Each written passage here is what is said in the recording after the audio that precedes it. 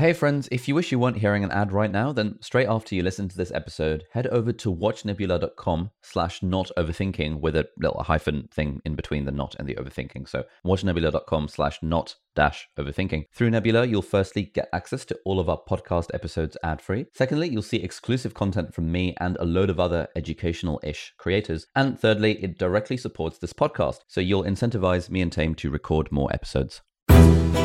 My name is Ali, I'm a doctor and YouTuber. I'm Taimur, I'm a data scientist and writer. And you're listening to Not Overthinking, the weekly podcast where we think about happiness, creativity, and the human condition.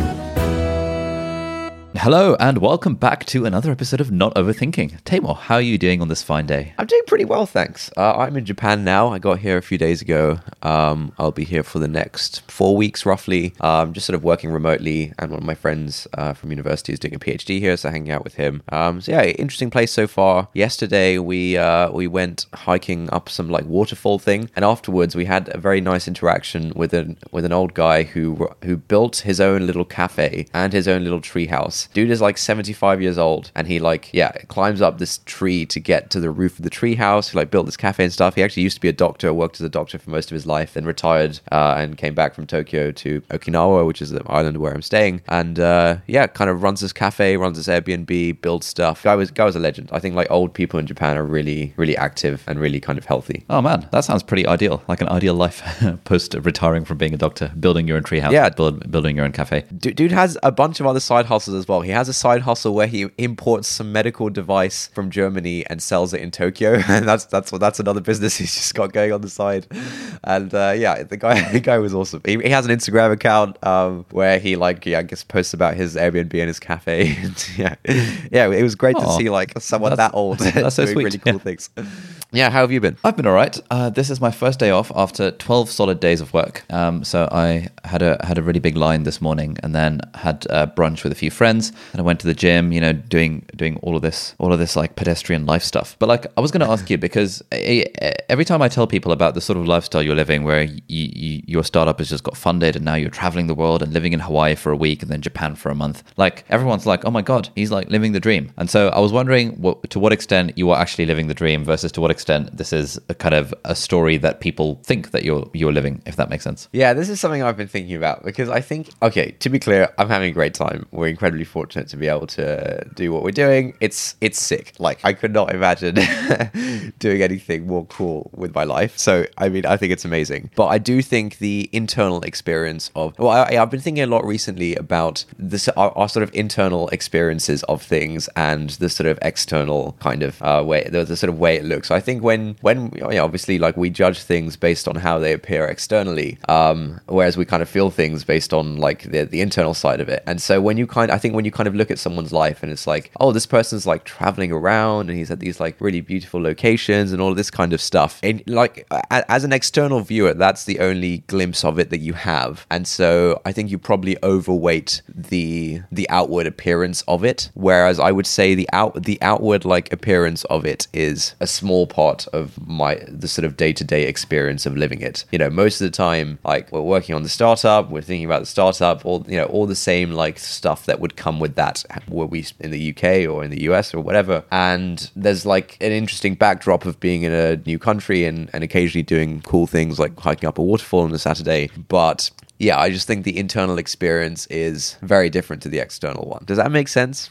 So you know what this reminds me of? Have you read Tim Urban's article called Life is a Picture? Sorry, you broke off there. Can you say that again? Have you read Tim Urban's article called Life is a Picture? Oh, it rings a bell, but I can't remember exactly what it's about. Why don't you summarize it? So his I think it's called something like Life is a Picture, but we live in a pixel. And it's his whole thing is that it's very easy to look at someone like Mark Zuckerberg's life and say, oh wow, you're the CEO of Facebook, you've got a load of money, you must have a great life, because all we're seeing is the broad brushstroke picture, whereas actually on a given day we live in a single pixel within that whole picture. And so when we imagine ourselves into the future and we think, oh, when I'm rich and famous and have a house and a bigger car and stuff, we imagine it in those broad brushstrokes. But what we don't realize when we're doing this sort of daydreaming, or when we're comparing our lives to others, is that actually it is just about the day-to-day experience, and the whole life story is made up of just a large large number of todays. And so it's really all about optimizing your today rather than optimizing this broad sweeping brushstroke picture of, oh, this life sounds pretty cool. And I think that's sort of what you're getting at as well. Yeah. That's exactly it. But to be honest, I've been thinking that I think it would help me if I lived less internally and more sort of externally, and didn't live in my head so much, and sort of could get more value out of being in a really beautiful place, for example, rather than just living in my head and I happen to be physically located somewhere cool, And to be clear, I do get a decent amount of value out of it. I think it's awesome, but I'm sure I could be getting out of my head a bit more. I think Naval Ravikant goes on about this. I'm sure you've heard the legendary podcast of him with Shane Parrish, the Knowledge Project podcast, where and a lot of what he talks about is trying to make a conscious effort to get out of his own head. I guess this is related to things like mindfulness and meditation, where he says that back in the day when he'd be brushing his teeth, he'd be I don't know, fantasizing about the future or reflecting, not reflecting, but just replaying events in the past. And he's it's all this living in the moment kind of stuff, basically. Yeah, I've definitely come across this stuff a lot on the podcast circuit, which is probably the same podcast that you've been listening to, and the same kind of books and the same kind of tweets. It's something that I'm actively thinking about a lot as well. And one thing that really drove the point home for me was, I think, an article that Tynan wrote about it on his blog, where he was talking about the pleasure of washing the dishes. And previously, when washing dishes, I'd always be sort of thinking of it as, okay, I'm washing the dishes, but I'd really rather be doing something else. But then when I started thinking about it as if, enjoying the process of washing the dishes and trying to make the dishes as clean as they could be, it just sort of added a little bit more enjoyment. So I'm also trying to actively think about that stuff a little bit more. Oh, it's really funny. It's really funny that you give the washing the dishes example, because one thought I keep coming back to over the past few weeks is that washing your hands is actually really fun. Washing your hands is you should do that as a 5-minute break activity, because it's really really fun. If it's a hot day and you're washing your hands with cold water and nice smelling soap, just the tactile feeling of your hands rubbing together feels really nice. The water on your hands feels really nice. If it's a cold day and you're washing your hands with hot water, it feels amazing. Hand washing is so underrated. Wow. It's normally at the end of the podcast that we have our insight of the week. So, but I guess we've gotten in yours early. Yeah, I guess so. All right, we better start the podcast. Although, actually, on that note, the phrase that just came to mind was the old pleasure of the flesh that you coined in one of our recent episodes about should you buy a new iPhone. And the other day, a few days ago, I released a YouTube video, basically kind of leeching off of the points we made in that podcast and turning it into a little flowchart. And one of the comments, one of the slightly mean comments, was from someone saying, "Oh my God, I can't believe I've just watched this video. It was so much better when you discussed it on the podcast, but now it's as if you've just rehashed the content and you're repeating the same jokes. I really love the podcast and I hate your videos." Or something to that effect. Great comment. And I was thinking, damn, he is so spot on. I was fully reusing all the Snapdragon jokes and everything like that and trying to make it come across as if they were just spontaneous. Nice. But hey, anyway. What are we talking about today? So I thought this week we'd talk about the topic of being weird. And this is something that I think it's sort of related to lots of things that we've talked about on the podcast before, and it's something that I've started thinking very actively about. I just want to give a heads up to the listeners that there is about a 1 second delay between me and Ali. So when I say something, he hears it 1 second later. And so during this podcast, there may be times where we talk over each other, or, bits where it feels kind of awkward or stilted. And that'll be because of that. And that's not because we're awkward or stilted, it's because there's a delay, is what you're saying. Exactly. It's harder to convince people of that in real life. It's no, I'm not being awkward. There's there's some kind of communication delay here. What's going on? Okay, so the topic of being weird. So there were a couple of tweets essentially that sort of sparked this last night for me. I'll read them out. So the first is by someone called Mason Hartman. She is one of my favorite sort of Twitter accounts to follow, and she is very big on being weird in general. And she tweeted a couple of weeks ago, "If you're following me or following enough people adjacent to me to see this, and you're not spending quite a lot of your time doing something weird that concerns your friends and or family, you need to get on that, nerd. You only have one life to live." And she follows it up with a couple of more tweets, which I guess sort of add-ons, and we can link to the thread. So she's essentially saying, if you're not doing something that at least a few friends or family members think is kind of weird, you probably should be. Another person that sort of gives a nod to this is a guy called Patrick Collison. He's the founder of a company called Stripe, probably the darling tech company in Silicon Valley right now.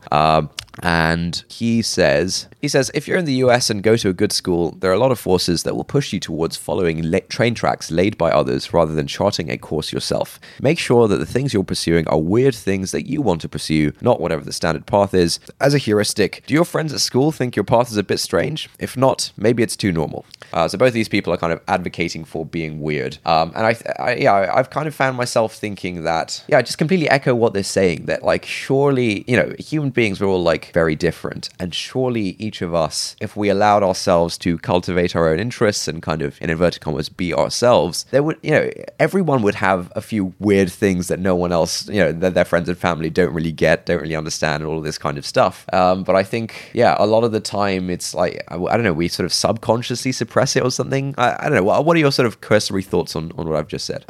So my cursory thoughts is that I really want to agree with this stuff, but I think I really want to agree with it because I feel like I fall nicely into that category of people whose school friends would probably think that the thing I'm doing is a little bit weird. And that's why partly I don't want to agree with it too staunchly, because it'll just, I'm concerned it'll just come across as me trying to like pat myself on the back for patting yourself back, charting, for charting a course that's slightly different to what the standard medical student / junior doctor would be doing by having a YouTube channel and stuff. But I definitely think there's some merit to it, and if there's one thing I preach, it's that people should develop side interests and hobbies and things, and sort of follow their passions in that regard, and not worry so much about the traditional train track career path that we all spend far too much time worrying about. So on that level, it immediately resonates. So you're pretty happy with being weird and stuff nowadays. What was your sort of journey to getting there? Like, when you were, at what point did you start becoming conscious of like weirdness and like how society might perceive you? So thinking back, I think the earliest example I can think of is when I started. It's not even that weird, but it was. I think I've mentioned this in a previous episode where we talked about the difficulty of talking to girls. And back in the day, when like my crutch for talking to girls used to be that I got super into these like girly TV shows like Gossip Girl and 90210 and The Vampire Diaries and things. And so the way in which I started initially expressing my quote weirdness in those was by sort of acting like a girl when talking about those things. Like, oh my god, Chase Crawford is so hot, that level of stuff, which was fully an act, but it was weird for a guy to be doing that sort of thing, and it always resulted in intrigued and intriguing reactions from other people, and so I kind of embraced that weird side of it. Okay, so that was like weird as a deliberately attention-seeking tactic. Yeah, definitely. And also I think things like singing in public and stuff, just like casually singing in the corridors and stuff, was also deliberately weird in an attention-seeking kind of way. And so kind of I've never quite thought about it in that context before, but I think I certainly used to be a big attention seeker back in the day, and that hasn't really changed much. What about you? Like, when did you start being weird and deviating from the norm? Because I feel like in early secondary school, you were very kind of standard. Like, you'd be hanging out at the girls' school at lunchtime and texting females after school and stuff, which is kind of absolutely not weird. I suppose it's weird for the people that we used to hang out with, but it's not traditionally weird. Yeah. I think that's maybe why I thought this stuff is quite interesting and sort of worth talking about, because I feel like I had phases of my life where I had a different relationship with like weirdness, and like I think in primary school I was like my peak self. I was like we've been through this before. In primary school, I was just like a super chill, authentic, great guy. Everyone loved it. I was friends with everyone. I was just completely being myself. I didn't have like the background thread running in my head of like analyzing things. I was just like completely free and completely sort of authentic. And a lot of the things I happened to be into were kind of non-standard, I suppose. I was really into gardening. I really, I was super into sort of gardening and pets and like fish keeping and that kind of thing. I really liked sort of, a lot of things that would not be considered traditionally masculine, which is, how most people look at me now. I used to... I used to be into a lot of that kind of stuff, which looking back was, a lot of it was sort of non-standard. I guess in primary school, no one actually cares. And so it was just like fine. But I think when I got to secondary school, I became acutely aware of like what is standard and what is weird and stuff like that. And I very much wanted to be, quote unquote, normal. And so I think at the start of secondary school, there was definitely a lot of that, a lot of kind of suppressing my sort of natural inclinations towards things in order to try and be cool and fit in and all of that kind of stuff. I'm sure a lot of people go through that. But then I think probably around like, yeah, I'd say like in primary school, no one cares, like weird or not, it's fine. I'd say like the first few years of secondary school, so maybe like age 11 to 15 or so, I think everyone wants to fit in and no one wants to be different or weird. Then I think around age 15, certainly I felt like this happened in our year anyway, like being a little bit quirky or having like some weird niche thing that you do was like kind of cool at that point. And so I remember like one guy got into like calligraphy for some reason and like bought like a calligraphy pen, and then a bunch of other people like got into calligraphy, and yeah, just like sort of things like, and then the whole like I guess like being into Pokemon was now cool, and it was like, oh haha, you're so like edgy and random that you still like Pokemon when you're age 16 or whatever, which really used to grind my gears because yeah, I mean, yeah, I think you know why I used to grind my gears. But yeah, I think around like age 15, 16, then being slightly weird was like cool. And I think from that point onwards, I was then more happy to kind of be weird and yeah, kind of put myself out there in front of sort of the rest of my year group and stuff like that by, you know, making stupid websites and posting them on Facebook and, you know, yeah, we've talked about this a bit, making random YouTube videos and that kind of stuff. But then I think at university, no, I think weird was fine at university. So I think, I mean, do you agree with that sort of summary of like primary school, then start of secondary school, then end of secondary school? Yeah, I think that pretty much matches onto my experience of it as well. Like in primary school, like no one really cares.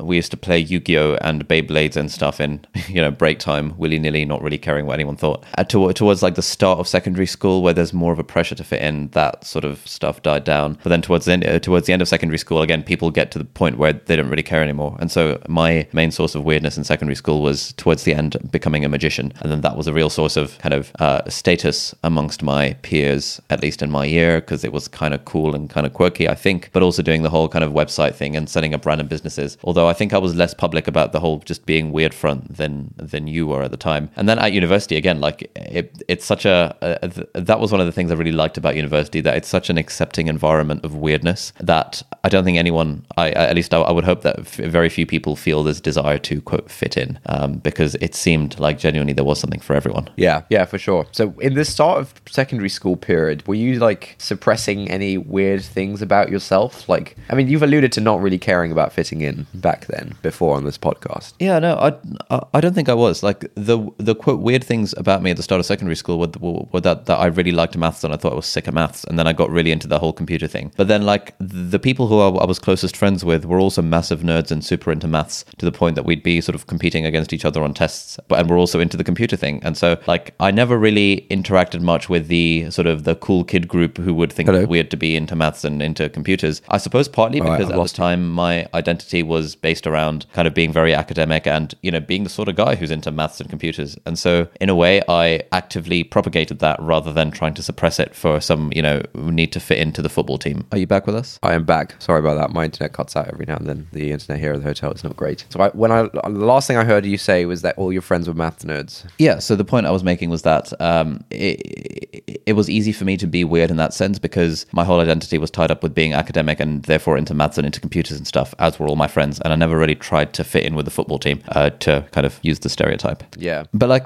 I feel like thinking back and thinking about the people that I, quote, admire in life, it's always been the people who have weird / quirky interests. And often I think I have a real problem in that if I meet someone who appears on the surface to not have any hobbies beyond like going home and watching Netflix or hanging out with friends at the mall, then I automatically feel this kind of, in a way, sense that I possibly respect them a bit less, or I think that's like a crass. I think that's a crass way of putting it, but like I feel like I certainly respect people more who I think have unusual or quirky interests, if that makes sense. I get what you mean. I think your framing of it is pretty problematic, but look, I totally get what you mean. I think maybe you don't mean like you respect them less, but I think I think there is something to be said for. Oh, okay. I think this is related to a blog post that I wrote not too long ago. Did we ever talk about it on the podcast? It's about like when you find out that someone has like a guilty pleasure. Oh, I think you might have mentioned it as an insight, but yeah. Yeah. So rehash that. So the gist of this blog post is that I think one of the really special moments in life is when you find out someone else's sort of guilty or secret pleasure. And I don't, I'll sort of read out some snippets from the blog post. I don't mean the whole like, oh, I sometimes eat a whole tub of ice cream when I'm home alone, haha, or like, that kind of stuff. I mean like the kind of stuff, you find out something that this other person, it just does not tell anyone about because it's extremely weird and they're kind of embarrassed about it. And I think the amazing part of finding one of these things is that when you find it, that's like true authenticity. I think with most things, like for example, if someone's into running, like someone's really into running or like fitness or something, it's like, yeah, I'm sure part of that is a reflection on their personality and themselves in some way. But there's also other forces that make it easy to be into running or that sort of reward being into running. For example, it makes you sort of healthy and stuff, and it keeps you in good shape, and society kind of values that. And so it's sort of like a positive signal to other people. And then the other thing is that so in the blog post I sort of split up the reasons, the forces that influence us when we do things into social signaling, which is like we're doing this thing maybe subconsciously, maybe not, because in some sense it gets us some kind of it makes other people see us as more high value. So like some interests and some hobbies are kind of like that, like fitness or whatever. And the other is what I call social appropriation, where the fact that we're doing something is sort of influenced by sort of just the implicit structures in society. So for example, if all your friends have read Sapiens, the fact that you've read Sapiens doesn't really say too much about you, because chances are you've read it because a bunch of your friends recommended it or whatever. Whereas if none of your friends have read Sapiens, and within that group you're the guy who's read Sapiens, then that maybe says a bit more about you because you've kind of had to seek this thing out. Anyway, my point is, when I think we're all looking for some level of like authenticity and trying to sort of get to know how other people really are, and with a lot of things you can't really get too much signal for how they really are because there's all these other forces. But when you find out something that someone is embarrassed about telling people, that is pretty much authentic, because like it's going to be a weird, embarrassing thing. So it's not like all their friends are doing it and that's why they're doing it, or it's not like Yu-Gi-Oh cards are just really popular in school at the moment, that's why they're playing Yu-Gi-Oh. It's like you can be sure that that's come from somewhere deep and internal. And also the fact that they're embarrassed about telling people and that they don't tell people about it means that there's no element of like social signaling. They're not, they don't get any reward from society for doing this thing. And so when you find out something like a very guilty pleasure of someone's, I think that's one of the few moments in which that sort of reveals something really authentic about them. And I think this is very related to this kind of thing, where I really like it when I find out that someone has some like weird niche interest, because it's like, whoa, okay. If for example, there's sort of like a now friend of mine who's at university, who's a few years younger, and in a lot of ways reminds me of myself. And he, before starting university, got into hydroponics. Do you know what hydroponics is? No, never heard of it. What is hydroponics? Is like high-tech farming. It's like you get this like super high-tech, it's like indoor farming. You get some like crazy high-tech gel. You have like a bunch of sensors monitoring like all the nutrients and the water parameters, all this kind of stuff in the gel, and you kind of grow these plants, like vegetables and things, in this gel. It's like high-tech kind of indoor gardening. And he got into this like age 16 before university, and kind of still does it like at home. He has a little hydroponics garden, and I thought that was amazing. Like if you discover something like that, that's got to say something about this person. And like I feel like you're seeing something real about this person there, because there's really not many forces that would push someone into getting into hydroponics at age 16. And so I want to push back on your thing about you sort of respecting people less if they don't have stuff like that, because I don't think you actually do that. I think it's more of like when you find someone who does have something like that, it's like, whoa, I'm like seeing the real person right now. Whereas if you're having conversation with someone and all you've discovered about them is that they like watching Netflix in the evenings and hanging out with their mates, I would say that there's more to find out about them at that point. It's like you haven't really seen anything real about them yet. Okay, so I want to push that. I want to push back on that a little bit, because it sounds like what you're saying is that everyone has sort of interests such as hydroponics or equivalent. It's just that you have to dig deep enough to uncover those interests. Whereas I'm not sure that's true. Like I can think like the majority of people that I know quite well don't have interests like hydroponics, and their interests are a lot more, shall we say, pedestrian.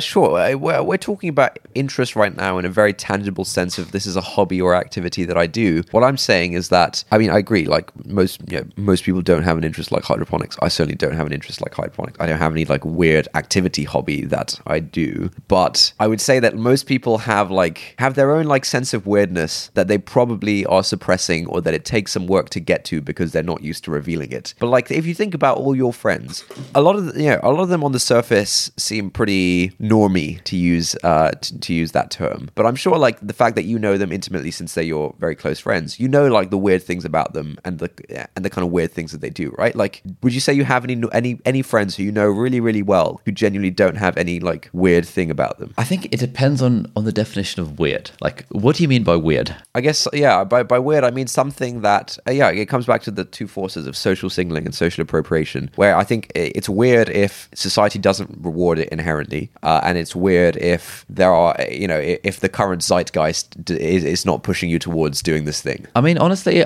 I can't think of many friends that I know who have things like that, and I can't think of that even within myself or within you, really. Like, I don't think either of us have things that are equivalent to hydroponics that are in a way guilty pleasures that we kind of don't want other people to know about. I suppose one of the things for me would be, being really into paranormal romance literature, which I think is just really great. But it's also, I'm open to talking about it because I'm open to sort of actively expressing that slightly weird side of myself. And I think most people that I know that I would be friends with are also probably okay with expressing that slightly weird side of themselves if they had interests like that. Yeah, my whole point here is that I think I'm not weird enough. I think, for example, okay, maybe there's different categories of weird. Like, for example, running a YouTube channel is kind of weird and pretty sort of non-standard. But at the same time, it does, it has positive signaling effects. Like, society rewards you for doing this thing. And also the current zeitgeist is very much like about, people having YouTube channels and blogs and podcasts and whatnot. So like there are obvious forces that push you into doing this thing. And so it's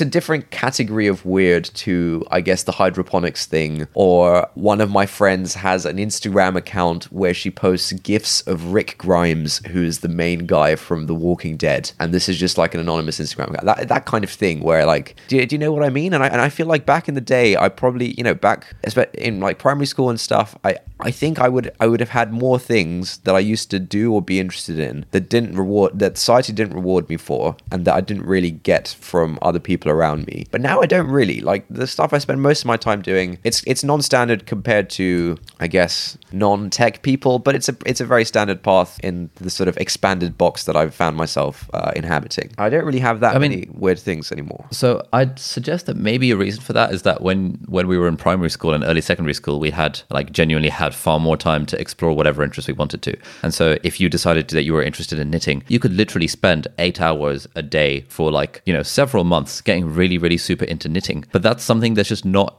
genuinely unfeasible for most people listening to this podcast, and for you and me now, because we have so many extra demands on our time. And so I feel like a lot of the things that we make the active decision to do are the things that reward us in some way, whether it's societally or financially or whatever. Yeah, that's true. I guess that's true. So one thing that I was thinking about when we were talking about this stuff about guilty pleasures and stuff, I recently read on someone's Hinge profile. For those of you who don't know, Hinge is a dating app that I happen to be on. So come find me on Hinge if you're interested. Lol. I read on someone's Hinge dating profile. It was the question that they answered on the profile was, what's something about you that no one expects, or something to that effect. And this girl's response was something along the lines of, I really love Microsoft Excel spreadsheet modeling, or something like that. And I was like, whoa, that is that's fantastic. That would make for a great conversation. So I think I dropped a cheeky like on that and said, hey, have you ever heard of causal? But she never replied to me. So clearly not. Perhaps if you were a bit more famous, Tamor, then people would know what causal is. Yeah. And also I met someone a few months ago who has this like quirky thing that she has a pet crow that she rescued on the street one day and is nursed back to health, and sort of has an Instagram account of her pet crow. And I was like, oh, this is really cool, because That's awesome. it's kind of weird. It's what most people would think is weird, and I think that sort of gave me a lot of respect towards this person for having such a quote weird thing that they did on the side. So kind of going back to that sort of garbled statement that I made, that I respect people less for not being weird. I don't think, it's not quite that. It's just more that I find it very impressive / admirable when people are kind of open about expressing things that traditionally would be seen as weird. Yeah. Sure, I totally agree. So I think, I think that all makes sense. I think I've come across that Hinge profile. Or maybe Did you send a message about causal? No, I think maybe a friend sent me a screenshot of it because of the spreadsheet thing, which is obviously interesting to me. So spreadsheet girl, if you happen to be listening to this, do reach out, because clearly both of us are interested. Right. So I think there's a distinction to be made between like the expanding the box kind of weirdness, which we talked about a few episodes ago, where like, what you happen, how you spend a lot of your time, your job and stuff.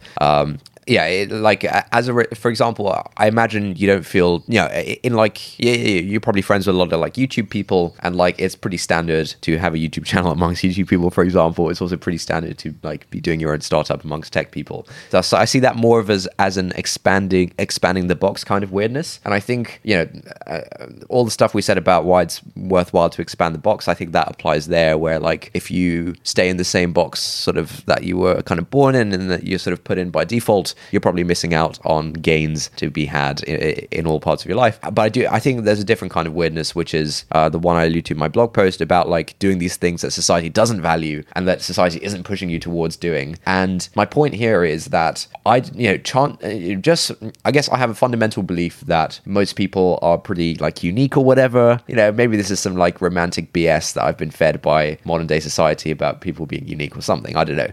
But I feel like most people are pretty unique, and if there isn't anything that you do or that you sort of do or learn about or sort of interested in that A, society doesn't value, and B, society doesn't push you towards, then you're probably suppressing it. Like if you almost certainly have these sort of interests, or you're drawn to these things that you're not really cultivating for some reason. Do you agree with that? Like if you don't have any, I don't think you and I really do have any of these things right now. I mean, maybe we browse like weird subreddits at some or like read paranormal fiction or something, but I don't really feel like I have any of these things, and I feel like that's kind of bad because I'm probably suppressing the things that I do have. Like I feel like fish keeping might be it, and I've said before I want to get back into fish keeping, but I'm not really cultivating that enough. But I mean, also, like in the circles that you roam in, like being into fish keeping isn't that weird. Like it would be very standard to be into fish keeping and have a little Instagram page where you post fish keeping tips, and maybe even posting about fish keeping on a category on your blog. Like I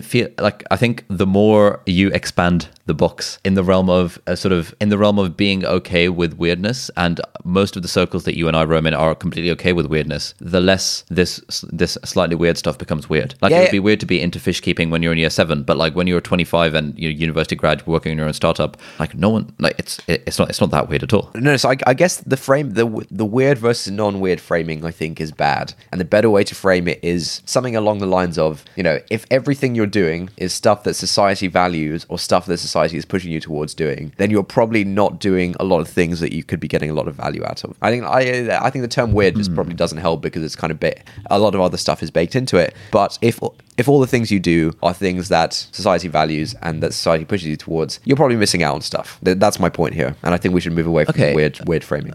But then we're also moving more into this world that really values individuality, and kind of going back to this idea of having a personal blog or a YouTube channel. Like I can feasibly imagine that almost anything that I would be into would actually be good content for YouTube videos. Yeah. Any new hobby that you come up with is going to be good content for the blog. Like unless it's something really that societally completely unacceptable to talk about, like hypothetically, your favorite genre of pornography, or, things in that domain are still, people would naturally suppress those. And we probably wouldn't say that, oh, mate, you aren't being fully authentic by not sharing that kind of detail with random people that you meet. Beyond like that, like sexual domain of stuff, I can't think of many things that people would have interest in that they would actively suppress these days. Yeah, I think that's a good point about the fact that, and yeah, I've often thought this about like your whole YouTube thing, where it basically allows you to sort of monetize the rest of your life. Like having like a personal brand and stuff means that, whatever you do, you can extract some like tangible value out of it in terms of like money or influence or whatever. And I think that's a really cool thing about, the sort of, I guess, influencer movement or whatever, just like the personal identity online movement that you can kind of, you can sort of share every weird thing about yourself, and people kind of get some value out of this thing. And I think there's actually an outsized value that you get for sharing things that are slightly more weird. Like if I became into running, that's not, that particular, it's not particularly interesting. But if I were to make a series of videos about how much I love the paranormal romance genre of fiction, that would just be inherently more just quirky, eccentric, and therefore more valued, I think. Yeah. Damn. I guess the real weird is being really normie now. Yeah, exactly. Just going home and watching Netflix. It's like your recent tweet that, what was it? VGR retweet it. Can you read that out for us? Because I think that's really good. I'll read it out. I'm sure some of it will be lost in translation because it's a tweet format. Basically, there's this format of tweet that was doing the rounds like in the past couple of weeks where all right, I'll read my tweet out. All right, the tweet is, I saw a guy on the plane today. No laptop, no iPad, no Bluetooth noise-cancelling headphones. He just sat there with the complimentary headphones, watching the in-flight entertainment like a psychopath. And this is like the sort of tweet format is you describe someone doing this thing that is like ostensibly very normal, but somehow society has found itself in a place where it's not the norm, and you describe them as a psychopath. So like people in sort of the startup scene and the tech scene joke about, I saw a startup founder today, no TechCrunch blog announcement, no Twitter account. He just sat there running a profitable business like a psychopath, like so stuff like this. And so I don't know how we got onto that, but I think it was your comment about maybe being normie is the new weird. Yeah. The normieism is making a comeback potentially. Mm-hmm. So I'm not really sure we got anywhere in this discussion. So we talked a bit about sort of it seems like the opening tweets that you read out seem to value this idea of being weird, and being weird as defined by things that your school friends would probably think are a little bit rogue. And I think for both you and me, our school friends would think that the things that we're doing are a little bit rogue. And even though for you, I know that doing the whole startup scene is just standard amongst the tech community. Like most of your friends at school were not part of the tech community. Yeah, would sure. Still probably find it a bit weird that you're in Japan living in a treehouse and coding on your startup from your laptop, or things like that. And I just wonder, I'd be curious to hear from our audience if anyone fancies emailing in. Like, do you have anything in your life that you do that your school friends would think is a little bit weird? If I think back to Molly, I won't ask her consent for this, but I'm sure she won't mind. She runs a food Instagram account, cambridge.foodie. We'll link it down below. She always appreciates it whenever she gets an influx of followers. That's kind of a bit weird. And like, if you told her friends at school that she'd be running a food Instagram account and be getting free meals and stuff, that would probably be in the realm of, oh, okay, that's kind of weird, but like in like a good way. And I suspect that most of my friends do things that their previous secondary school selves would have thought of it as a little bit weird. But I'd be curious to hear what kind of weirdness we've got from our listeners. Yeah, that'll be really interesting. I think to sum up, I think we have made a bit of progress in like making a distinction between types of weirdness. And I think that the tweets that are saying that more people should be more weird, I think that I think doing things that your old friends and family consider to be weird, I think that is a nod to our expanding the box thing, because your sort of family and your kind of old friends represent your box, right? And if you're not doing anything that they consider weird, you haven't really expanded the box. And I think that's what that's alluding to, that you should expand the box in that way. And I think that's one kind of weirdness that is valuable. And then the other one is, I think, it's this thing about like, do you do anything that A, society doesn't value, and B, society isn't pushing you towards? And it seems like you disagree with me on this, Ali, but I kind of feel like we all probably have these things that we would be interested in that we just aren't cultivating because society doesn't value them and because society isn't pushing us towards them, but we could be getting a lot of value from them if we did could do them. Yeah, I think that's a reasonable summary of the discussion. So do you have any insights of the week other than what was the insight you came up with earlier? I can't even remember. What, hand washing? Oh my god. Okay, I think everyone should try this. You should try this too, by the way. Just like, in between your activities or whatever, just go and wash your hands. After going to the toilet, I should wash my hands. Very good. That was really good. But yeah, just try hand washing as an activity. Like if you have a couple of minutes in between tasks, just go and wash your hands. It's amazing. But I do have an insight actually, and I wanted to talk to you about this. I recently finished a book. You'll be very proud of me for Oh, this. congratulations.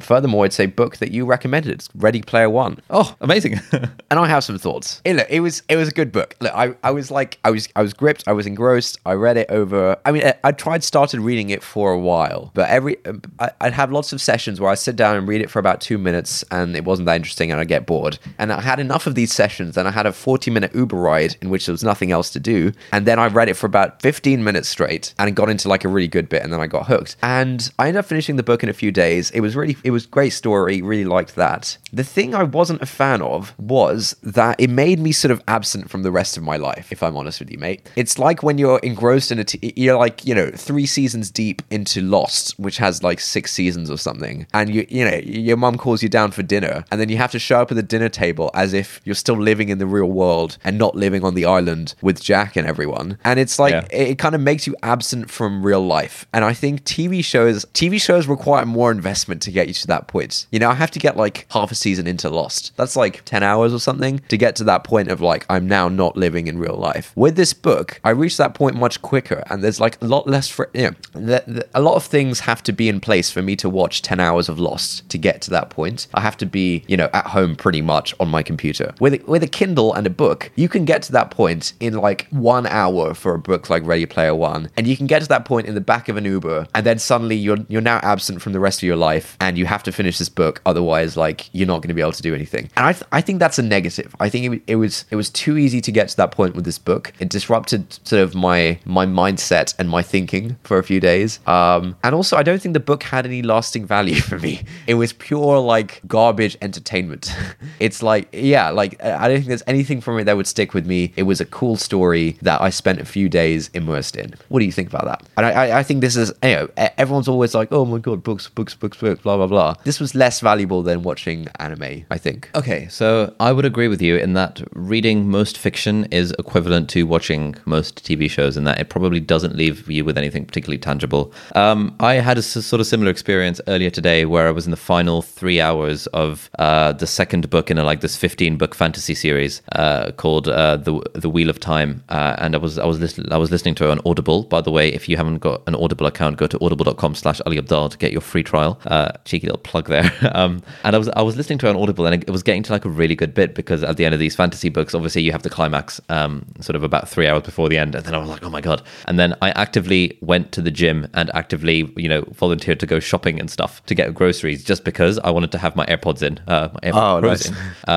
so that I could just listen to more of this audiobook. And I timed it perfectly, and just as I was driving back to the house, kind of approaching the parking spot, the book ended, and it had a little background music being like, copyright Audible, that sort of stuff. But I was fully engrossed in it to the point where I was thinking, you know what, I actually wanted to do something today. I wanted to prepare for my next physiology supervision, but I'd rather just listen to this audiobook. And I think that's fine. Like it's okay for us to become engrossed in those sorts of worlds. I think obviously it's a problem if it's happening too much. And the issue that I found with TV shows is that when you're into a series, it becomes the default activity that you do when you get home from work or from school or whatever. And that means that all the other things in our lives do naturally take kind of second place to that. And for me personally, being someone who values productivity and kind of producing stuff that I think is adding some level of value to the world, I don't really want to be in a position where I have such an easy default as turning on Netflix. And I actually think the point you made was that it takes 10 hours of investment into a series like Lost, whereas for a book you can be hooked immediately and kind of just get into it within like an hour. I'd probably disagree with that. I think the more you read, the more you separate, and the more you formulate your own reading rituals. So like, for example, I'm only going to ever listen to audiobooks when I'm not in the house, or when I'm at the gym, or when I'm in the car. And that means that sort of time is cordoned off for audiobooks. I'm only ever going to listen to podcasts when I'm driving to work. I'm never going to listen to them at home. I'm only ever going to read sort of this one particular series in night on my Kindle in bed. I wouldn't sit on the so for just reading it randomly, unless, you know, that once every 6 months period happens where I'm like, okay, right, it's just got to a really good book. I just have to finish the book. And I think there's value in being able to take the time to savor those particular moments as well. So I don't know. Yeah, I